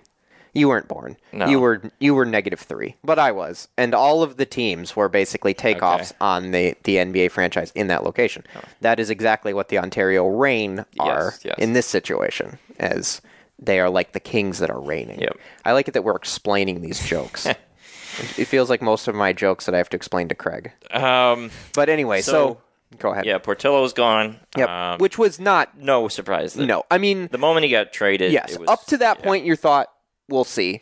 He gets traded and you're like... He didn't want to be in Buffalo because they have Devon Levi, who won the Mike Richter Award for the second straight year. They have UPL. And Levi's already in the NHL starting games and playing pretty well. He just didn't want to be on that depth chart, which makes sense. So he goes to the Kings, an organization that doesn't have really a goalie of the future. They give up a third-rounder for him. Well, he was a third-round pick. Was. Sure. Yeah. I mean, you're getting a 6'6" athletic goalie with 2 previous seasons of high-level play in a major college conference. That's true. A decent template to start with. They're going to have to do some things with him and get his technique back, but, figure some things out as to, like, okay, what the hell happened with some of these things? But the sky's the limit, and... if it all goes right, he could easily be a long-term goalie for them. They don't really have a guy on their depth chart right now, long-term, so we'll see what happens. So he's out. Noah West is, I guess, back in, and they're bringing in again, we're not going to get into all of what looks like next year. That's for 2 weeks out podcast, but they're bringing in a 20-year-old, another Swede, and then now they have Noah West. You and I were debating how comfortable we feel about that. Neither of us are like slam dunk it, so maybe they'll be in the portal shopping for a third. We're not sure who's out there. We'll see. That's probably for a future podcast. It's all moving pieces. Yep. So the other guys that have entered the portal are Nick Granowitz, Eric Ciccolini, and Keaton Pearson. Yep. Got his name right. And I would take 2 of those guys back. Do you want to guess which ones? It's probably obvious to the listeners. Pearson I'd have no issue with bringing back. The reports are today that Truscott will be back, and so if you brought Keaton Pearson back, then you basically have a full defense for next year. Well, you throw in Karenin, and you throw in Edwards and Casey, and then, I mean, that's 5 guys that you pretty much feel comfortable with. Holtz played a bunch of games. You still have Luka. You have Druskinis. Right, there's a lot of names. Yeah, so, and they're only bringing in like I think 1 or 2 defensemen. So it's not like they're bringing in. Neither of those guys look like a full crop instant players. Yeah. If Pearson is out the door, then maybe you get a guy from a different school. I know that Brian was talking about Seedham from Harvard, who's in the portal in Michigan. I guess has been sniffing around. We'll see what happens, but they're in a decent spot already. Yeah, because on the back end. If you bring in, I mean, there's been no rustlings about Karenin being done, and he has another year, I think, via COVID and maybe even one more. I'd have to look at the specifics of when what year he first started. But, he was a fine top 4 guy. And I think that if you don't pair him with Steve Holtz, you think that there's probably a little more upside there. So, especially, we'll see. And then this is getting into probably too much of the next year look at it. But it feels like the best idea would be to be splitting up Casey and Edwards and pairing them each with more of a defensive partner. And then you would have more similar pairs anyway. So, but the point is you have 4. And then if you do retrieve Pearson, then you have 5, and that feels pretty good to start, like you'd said, and without even having to dip into the guys that didn't even play a lot this year. Yeah, I mean, Ciccolini, I think, is not. If he leaves, whatever. Yeah. If he comes back, whatever. I mean, I was a big fan of him in his younger years, but same. We've seen him for 4 years. 3. We didn't really see him last year. Sure, but this is probably who he is. And who he is not really a very important player. No, he's probably a third liner. Maybe. Well, it depends. I mean, I would like to see Michigan, and we can get into this in a minute, but I'd like to see them make a more deliberate effort to try and get more offense down the lineup. And part of that might be get new guys in and some new bodies and shake some things up. They have a lot of freshmen that theoretically they could bring in. They have some freshmen. My point is that I would like to see them move in a fresh direction with their bottom 6. Okay. And so you keep Hallam there. If Fantilli leaves, then you bump Nazar up, and then you have a lot of moving pieces, and you can kind of get a new group with a new identity. Yeah.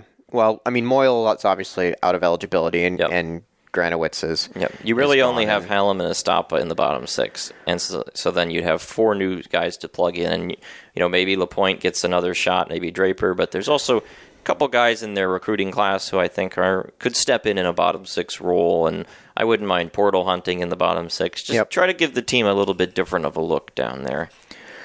Yeah, that'll probably shake itself out. Hopefully over the next HockeyCast or 2, we should have a couple more. Usually it's the next week is grades of players and areas, and then the following week is just kind of looking forward to what's going on in next year. And aside from probably Fantilli, who at this point doesn't seem like he's going to make a decision until the draft, because we should note he did win the Hobie. Well, yes. Yay! Yeah. Michigan's 3rd all time. Clapped line. With a ghost of Kyle Connor in there. Yeah, even the Hobie voters couldn't get this one wrong. Well, you knew.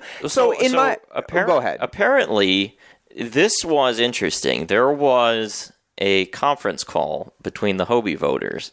And one of the Hobie voters asked, what would Hobie think about Adam Fantilli being suspended for that fight against Michigan State? Well, I don't know, but when did Hobie Baker live? He died in 1918. He died in 1918? Correct. Well, was hockey played before that? Yes, he was a great hockey player. It had on a pond? It had often 6 players. Didn't you tell me that was the era when people used to chase each other around with sticks and just murder each other? So not in the U.S. Oh, okay. But in other places that hockey was played at a high level. Correct. It was. So the Hobie Baker actually has a Lady Bing-like thing written into its definition, which means that you are not supposed to be fighting and things like that. Basically, okay. It's. Let me pull up the exact wording. But basically, there was discussion in the days leading up to the Hobie ceremony that they were not going to give it to Fantilli because he was too violent. What would Hobie Baker think of Logan Cooley checking Eric Ciccolini in the back after a shot and so that was the argument. The argument out. Was they were going to give it to Nyes because Cooley and Fantilli both had suspensions. Who had 25 fewer points. Correct. But you know what Nyes also wasn't? A first-round pick? A freshman. He's a sophomore who was ready for the NHL. This was only the 3rd freshman ever to win this award. Did Jack Eichel deserve his? Yes. There is nothing they like. I don't know who the more other than one not was. giving it to a freshman. Who was the 3rd one? I believe it was Korea. My guess is that Paul Korea deserved his. So, anyway, here's the definition. NCAA player who best, quote, exhibits strength of character, both on and off the ice, and, quote, contributes to the integrity of the team and displays outstanding skills in all phases of the game. So there was discussion that they weren't going to give it to him because of the hit. and the fight. The one hit. The couple incidents. So they're going to give it. But they didn't. But it was a very humorous little saga. It is a very college hockey that saga. I enjoyed following quite a bit. I bet you did. That is a very Alex Drain peering around the corner watching whatever this is unfold. But yes, Adam Fantilli wins the Hobie. He was the best player in college hockey. Cooley was good, but it wasn't. Cooley was really good, especially late in the year. I mean, he had an awesome game against BU. Sure. I will say that. He also had, 7 points fewer. Yeah, a few points. Fewer goals, about as many assists. Also, if you take Cooley off of that team, Minnesota still is very good. Probably, yeah. If you he drove their best line, and he drove... Sure. If you take Fantilli off of this team... Michigan's probably in worse. The tournament. Yeah. But their team is very, very different. Yeah, I mean, Fantilli was the best player. I don't like going down that line of logic for MVP awards, but... his production was also better than anyone else's. Yeah, because he also missed 2 games. No, we missed 3 games. Yeah, I mean, they had some people break down the advanced numbers and stuff. 5 games. He missed 5 games. Over at EP Rinkside, and did a good job of laying out the cases. And the statistical case was pretty clear that it was Fantilli, and it was just a matter of whether he was going to be ineligible. So will they fighting? If he comes back next year, will they forgive him for his hit, or will that always be on his record of well, you hurt a man? All right, I'm just going to get snarky if we continue on with this. So, any other news before we get into our Wolverines in the NHL update? I think if there was anything else. I don't think so.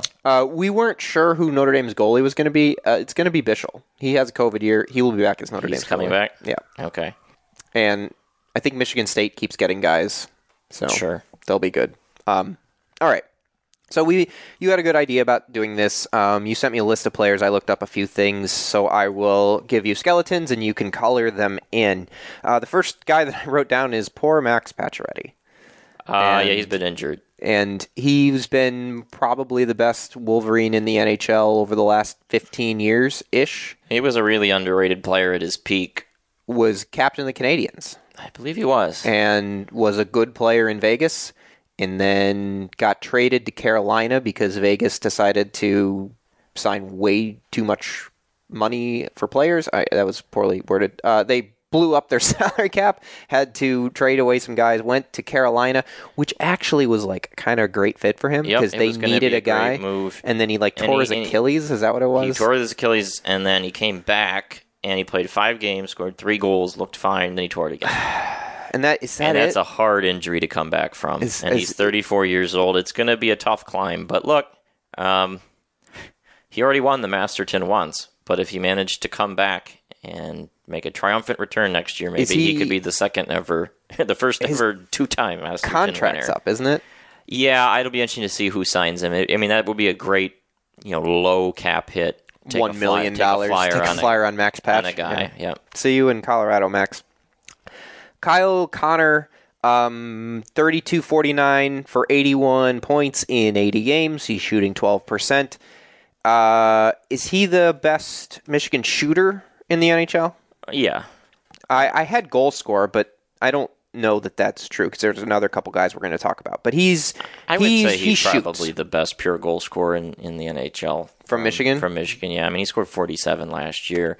And the Jets are over his NHL career, he's averaging 30-some goals per game, 35 per season. And the Jets are 1 point from the clinching the playoffs? Yeah, they're probably going to be in, so you'll probably get to see Kyle Connor in the playoffs. Dylan Larkin is the next guy we had written down, 32-47 for 79. Yeah, that's right. In 79 games. Also pretty good. He's shooting 13%, so, a little bit better than Connor. And the news on him is he got a nice big new deal this year. Yep, got paid quite a bit. The question is he a 1C for a good playoff team? I don't know. He's somewhere in between. He's not a superstar, but he's a real good player. He scored 30 goals for the second straight season and third time in his career. He's going to hit 80 points for the first time in his career, most likely, and probably be a point-per-game player, which means a lot less than it used to, but it's still a nice thing to achieve. Are you happy to see him that he'll be in Detroit for what appears to be the remainder of his career? unless he's traded. I mean, I don't have an issue with it. He was a guy I was okay keeping just because he's a veteran guy and a good leader in the locker room, all that stuff. Zach Hyman is... Talk about having a great year. is with the Edmonton Oilers, 36, 47 for 83 in 77 games. He's shooting 13.5%, and I just wrote, just keeps going. Like, he was kind of this way in Toronto, reached free agency. It was kind of like, how much do you pay him? Is he worth paying? Turns out when you're playing on with Marner and Matthews, and then you go to playing with Draisaitl and McDavid, not a whole lot changes. Yeah, he's generally this season been with RNH and Draisaitl on their second line, but he plays on that power play unit, the best power play possibly of all time. Of all time, I was about to say. He has 15 power play goals and 11 power play assists, which does quite a bit, playing mostly around the net. I mean, him and RNH have just had insane seasons based off that power play in particular, but 36 goals. He's just a guy that keeps getting better, and he just keeps working hard and improving himself and improving his game. You were a little dubious about the contract in the beginning. Have you changed your tune? I'm still worried about how it will age because it's a long-term deal, and he has multiple reconstructed knees. But if the goal was to build a really good team right now around Connor McDavid, signing Zach Hyman was a hell of a signing. So got to give Ken Holland credit for that one. Man, that doesn't come out of your mouth very often. Hey, he's had a good little bit. He's woken back up. After he was having a nap with Mord Manuel. Quinn Hughes, the original Hughes at Michigan, 7 goals, 66 assists, 73 points in 76 games. The only thing is 35 of his 73 points have come on the power play. Is that okay for a top defenseman? Sure. All right. And so obviously he's really good at a couple of things. Is Vancouver a little limited because he only does a couple of things really well? No, I mean, he's gotten a lot better. I mean, the growth he's taken in his game is really impressive. I mean, I talked to some people who are Canucks fans, and they can't rave enough about how much better he is defensively than he once was. Wow. Does that give you hope for Luke? Luke's coming from farther back than Quinn is. But he's bigger, right? Yeah.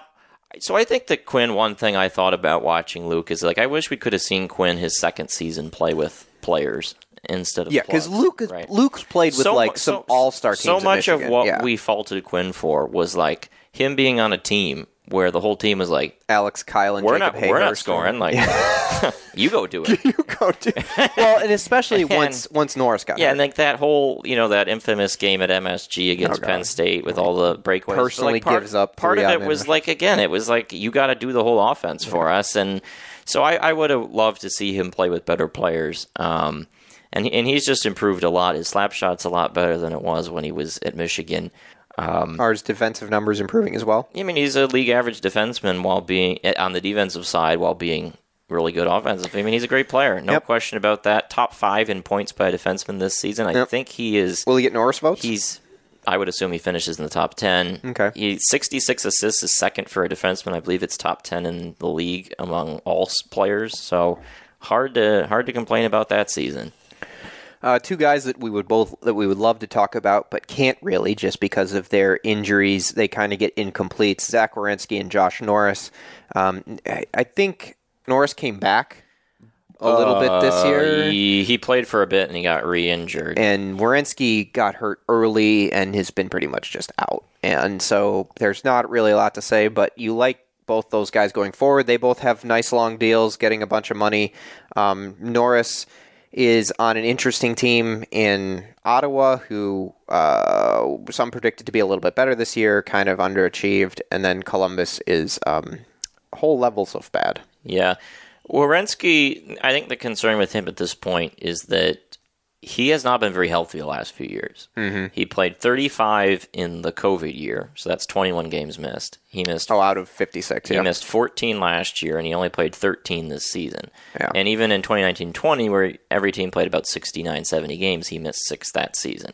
So this is a guy who's missing, a week or 2 at least in every season, if not more. He just needs to get back healthy, and hopefully the fruits of Columbus's tank will pay off for Werenski's sake, and they'll be able they'll get somebody, they'll right? Get someone good, right? Yeah.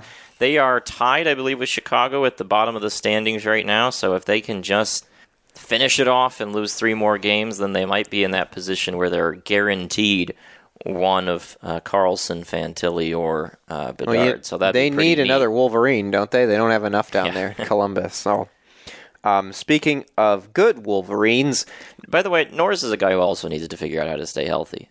I mean, he got hurt at Michigan. Yeah, he missed 16 games last year, and he only plays 8 this season. Ottawa's an interesting young team. They need him healthy. He's a part of. Well, they just paid him. He's a part of their future, right? They need to get that guy healthy. Yeah. So Matty Beniers, 24, 33, 57 points in 78 games. He's shooting 16+%. So that'll probably come down a little bit, but he's pretty much going to win the Calder. Is he the best player on the Kraken? He's got an argument.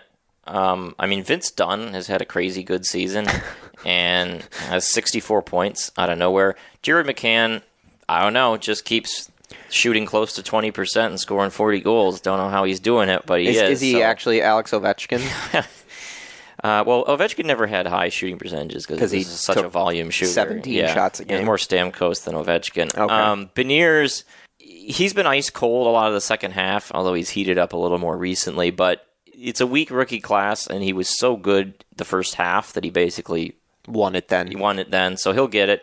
And he'll get to play playoff games, which is fun, and it's a good story. And there's nothing wrong with 57 points as a rookie, and his impacts are good, underlying numbers, all that stuff. He plays a lot on the power play. Didn't he just dress up as the Easter Bunny? He did. He was the Easter Bunny for the Kraken, which is pretty humorous. All right. Owen Power, 4 goals, 31 assists for 35 points in 76 games. His defensive numbers haven't been great from what I've seen. You'd think he's probably going to get a little bit better. He's not the most offensive defenseman. He's also playing on a team that plays virtually no defense in Buffalo. And he's kind of been shouldering a lot of minutes and getting like higher assignments, right? I mean, so it's not a bad year. There needs to be improvement going forward, for sure. He's had a fine rookie season overall for a young player, and especially at defense where, I think you honestly have to play about 300 games to get a sense of what a defenseman is at the NHL level, and that's multiple seasons worth. So, long way to go for him, and he's young. He's 20 years old, so this is a long trek, and he got thrown almost 24 minutes per game, which is a lot for a young player. Yeah. And it's hard to separate when you look at his underlying numbers, team effects versus himself, because the Sabres just play a lot of high-scoring games. And to his credit, his offensive impacts are really, really good. He gets to play on the power play, although Dahlin gets the top assignments. Sure. So there's a lot of growth still to go with power. Can they play together or no?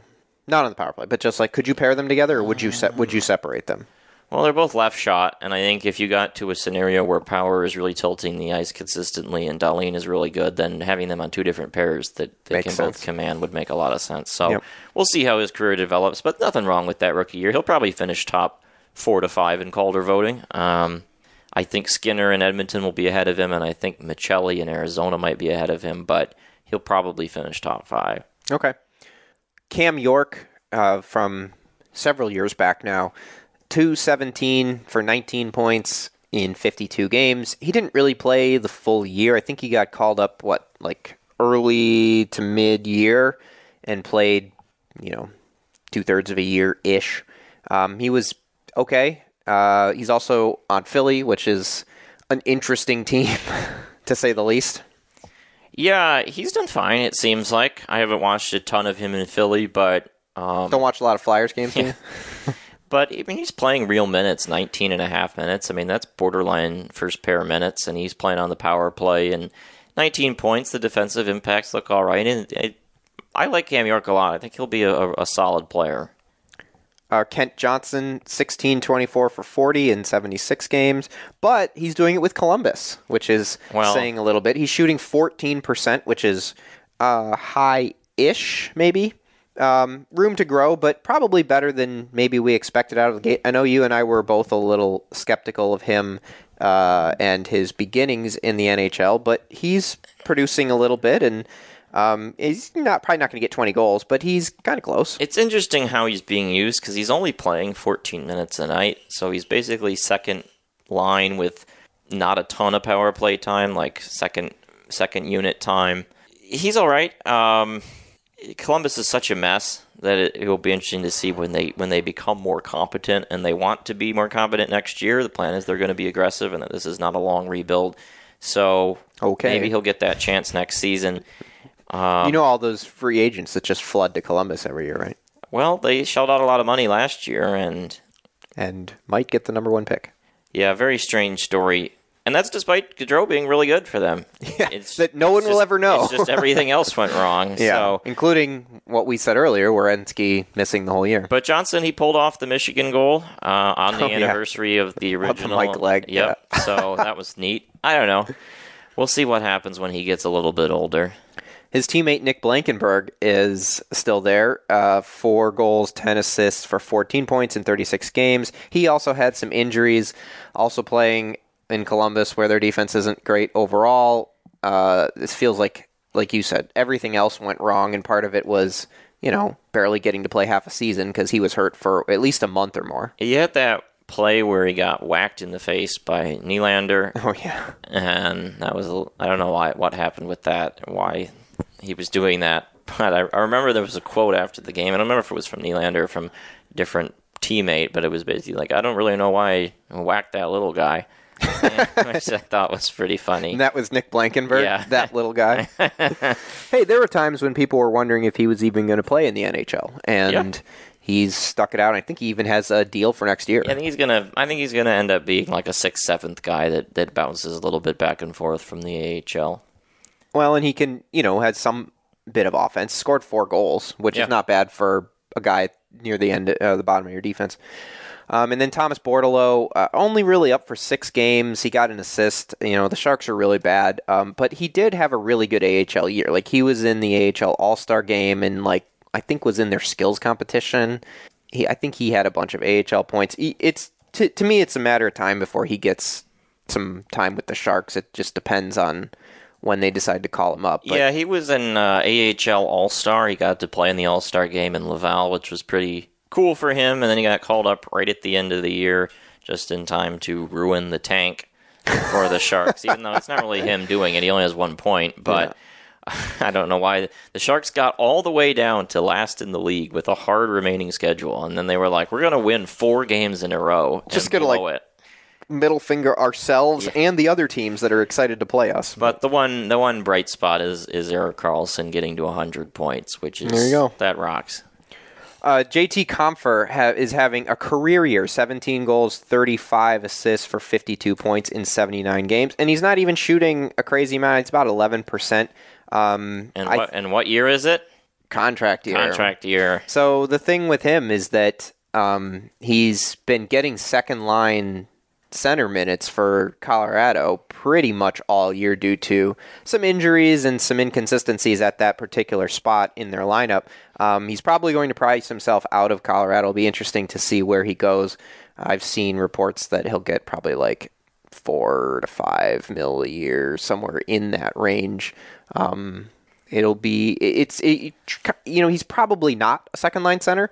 He's maybe too expensive for a third line center, so you're kind of like, I'm not 100% sure what to think of him. He's been very good for Colorado and very dependable, does a lot of things.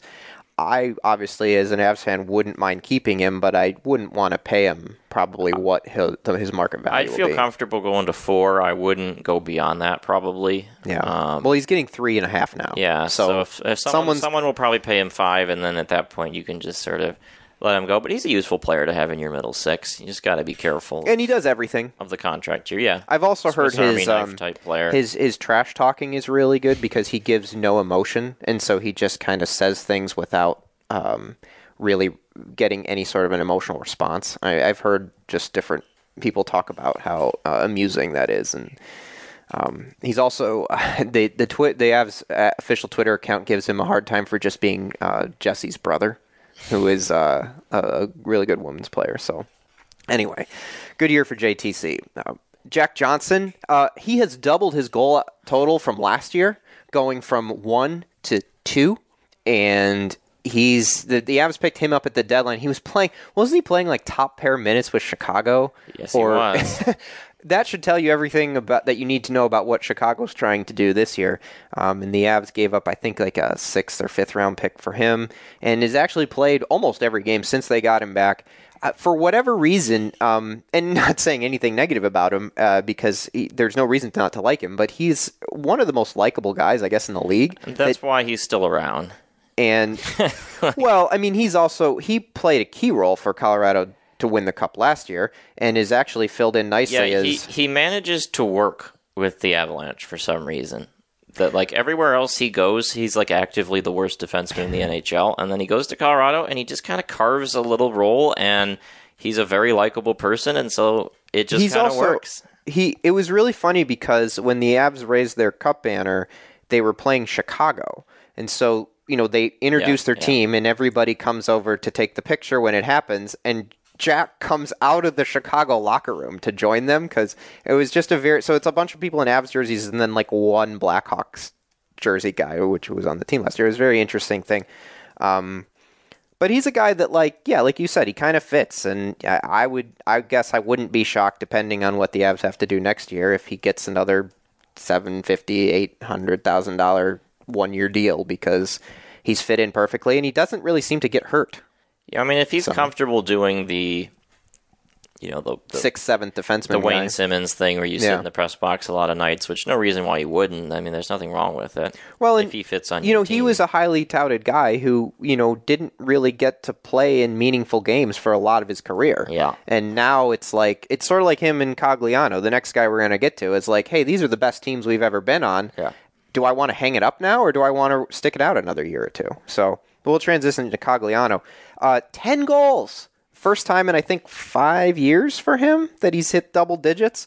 Most goals since, I think, 17-18 I read earlier. 19 points. He's basically a fourth liner. But as the Avs podcast I listen to says, this like the guy's made is something that just doesn't get hurt. Like, he's always healthy. The knock on him a little bit this year is he's taken a lot of penalties and kind of some dumb ones. And, when you're a fourth line guy, one thing you can't really do is be in the box all the time. That was the whole thing with the Estapa thing, right? It's like everybody loved the free Estapa chant. And I'm just kind of like, if your fourth line guys are in the box, it depends on what you're doing, right? Like if you're in the box just constantly taking tripping penalties, that's bad. If you're in the box because you're getting 4-on-4 roughings and stuff like that, and your job is to be a tough guy, then it's different. It's fine if you're getting matching, sure, whatever. But if you're giving up power plays, then like we can find someone else who won't do that. So. I think we were talking about this recently, but I'm pretty sure that Cogs is the all-time games played leader among Michigan alumni. That sounds correct. He he hit 1,100 this year. Or Jack hit 1,100 too. No, he hit 12 something. Yeah, Cogliano's at 12-17. I mean, because he had that Ironman streak for about 800 games early in his career, so it goes a long way. And he's a guy too with the Avs cap situation that if he probably wants to be a fourth liner or a fringe guy next year too. Yeah, I mean, he could stick with the Avs. He could go to any contender, and they'd find a cheap role on him. Yeah, because he's a work hard. Sure. And he will block any shots, even shots where you're like, maybe not right now, guy. Yeah. But I mean, Tampa's run Corey Perry out there and Pat Maroon. Like, there's plenty of teams you can go to and find a niche. Yeah. Tyler Mott. I think the most notable thing about Tyler Mott is this is the second straight year that he got traded to the Rangers at the deadline. Yeah, the Rangers just can't quit Tyler Mott. And his numbers are... So what I heard was that they wanted him to keep him in the offseason, and then the cap space, it just didn't work out. And that was Jack Johnson for Colorado. So then, so he signs with Ottawa, and then they send him back to New York. He took a really rough hit like a month or two back from Austin Watson, which was a bit unfortunate because Watson's also from the area, but also kind of a scumbag on the ice. I mean, it was a dangerous hit, and it was one that I watched, and you just kind of like, oh boy, because, Mott's had issues with concussions. He's been concussed before, and when I saw that, I was really, really scared. But thankfully, he got through it, I guess, and he's in the lineup, and he's going to play in the playoffs for them, so that'll be fun. Well, he was the third member of the CCM line, and obviously we know what Kyle Connor is, and Comfer has become a pretty good middle six player in his career. It's fun that they all kind of found their role. One guy became a star, one guy became a solid middle lineup guy, and one guy became a checker. Well, and Mott was I mean, he didn't really jump in right away and didn't really stick. He's bounced around. I remember in the bubble year, he made some noise with Vancouver. He's not really producing a whole lot. I think He's a fourth liner. 8-11, people love him 19, for his penalty killing ability. Yeah, and he's a specialist, but he can find a role. He's also getting married this summer. Fun fact. Good for him. Yep. His teammate Jacob Trouba, 8-22-30 in 81 games. He's the captain of the Rangers. He's known for absolutely rocking guys. Yeah, that's his new thing. He's known now around the league for being the new Scott Stevens. He's probably making a little bit too much money to not produce a little more. Probably. I think his cap hit's probably $2 or $3 million too high, but he's a useful player. And is he a second pair? Yeah. He's on that pair with Keandre Miller, who we used to see at Wisconsin. Yeah. He's one of my favorite players. He's so good. And I think Miller honestly drives that pair at this point, but the Rangers lean so hard. They have the Fox pair, and then they have Trouba and Miller, and they don't even bother with their third pair, really, in the playoffs. So you'll get to see a lot of Trouba in the playoffs. And in probably a great series with what will most likely be Jersey? Yeah. We'll see. It could be the Canes, but we'll see. Yeah. And then, how is this guy still around? Luke Glendening is still in the league on a playoff team. He's going to be in the playoffs. He's played in 700 games. I remember watching him. I think he started on the club team at Michigan, ended up being the captain for, I think, 2 years. He was the captain for the Big Chill, I believe, for Michigan. But his thing is he wins faceoffs and he skates minutes.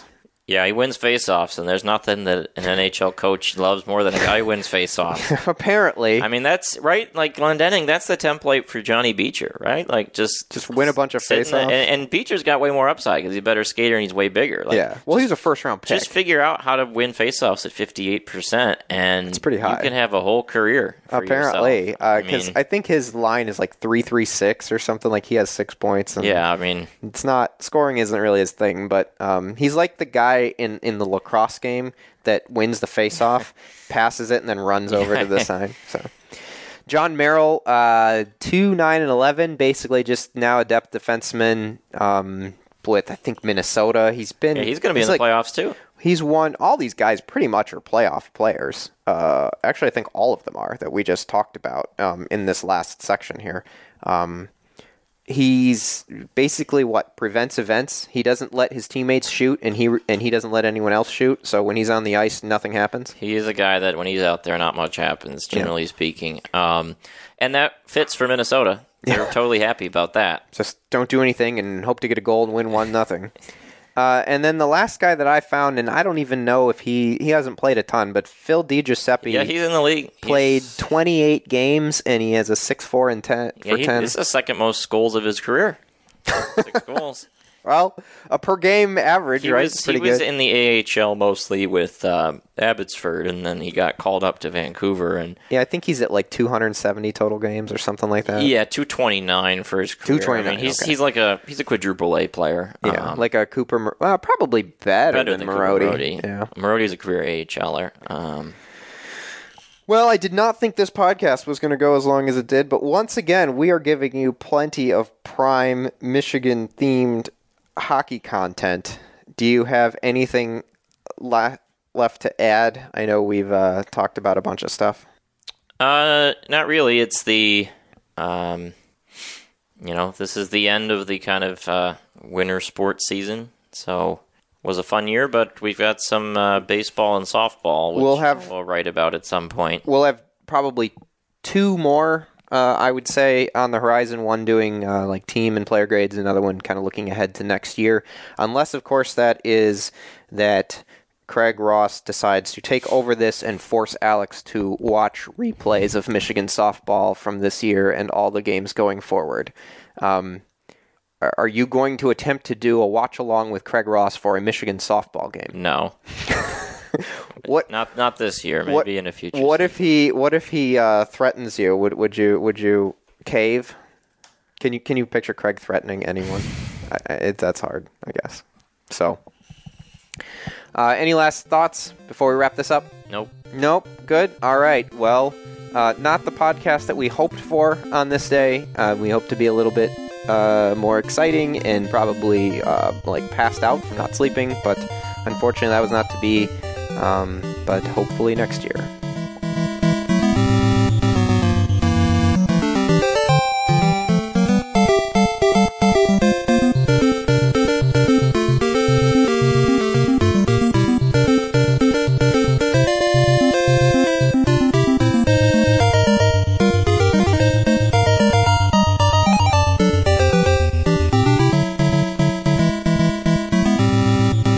Thank you for listening to Michigan HockeyCast 5.24 for Alex Drain and David Nasternak. Come back next week where we will have the report cards out and it's grading season.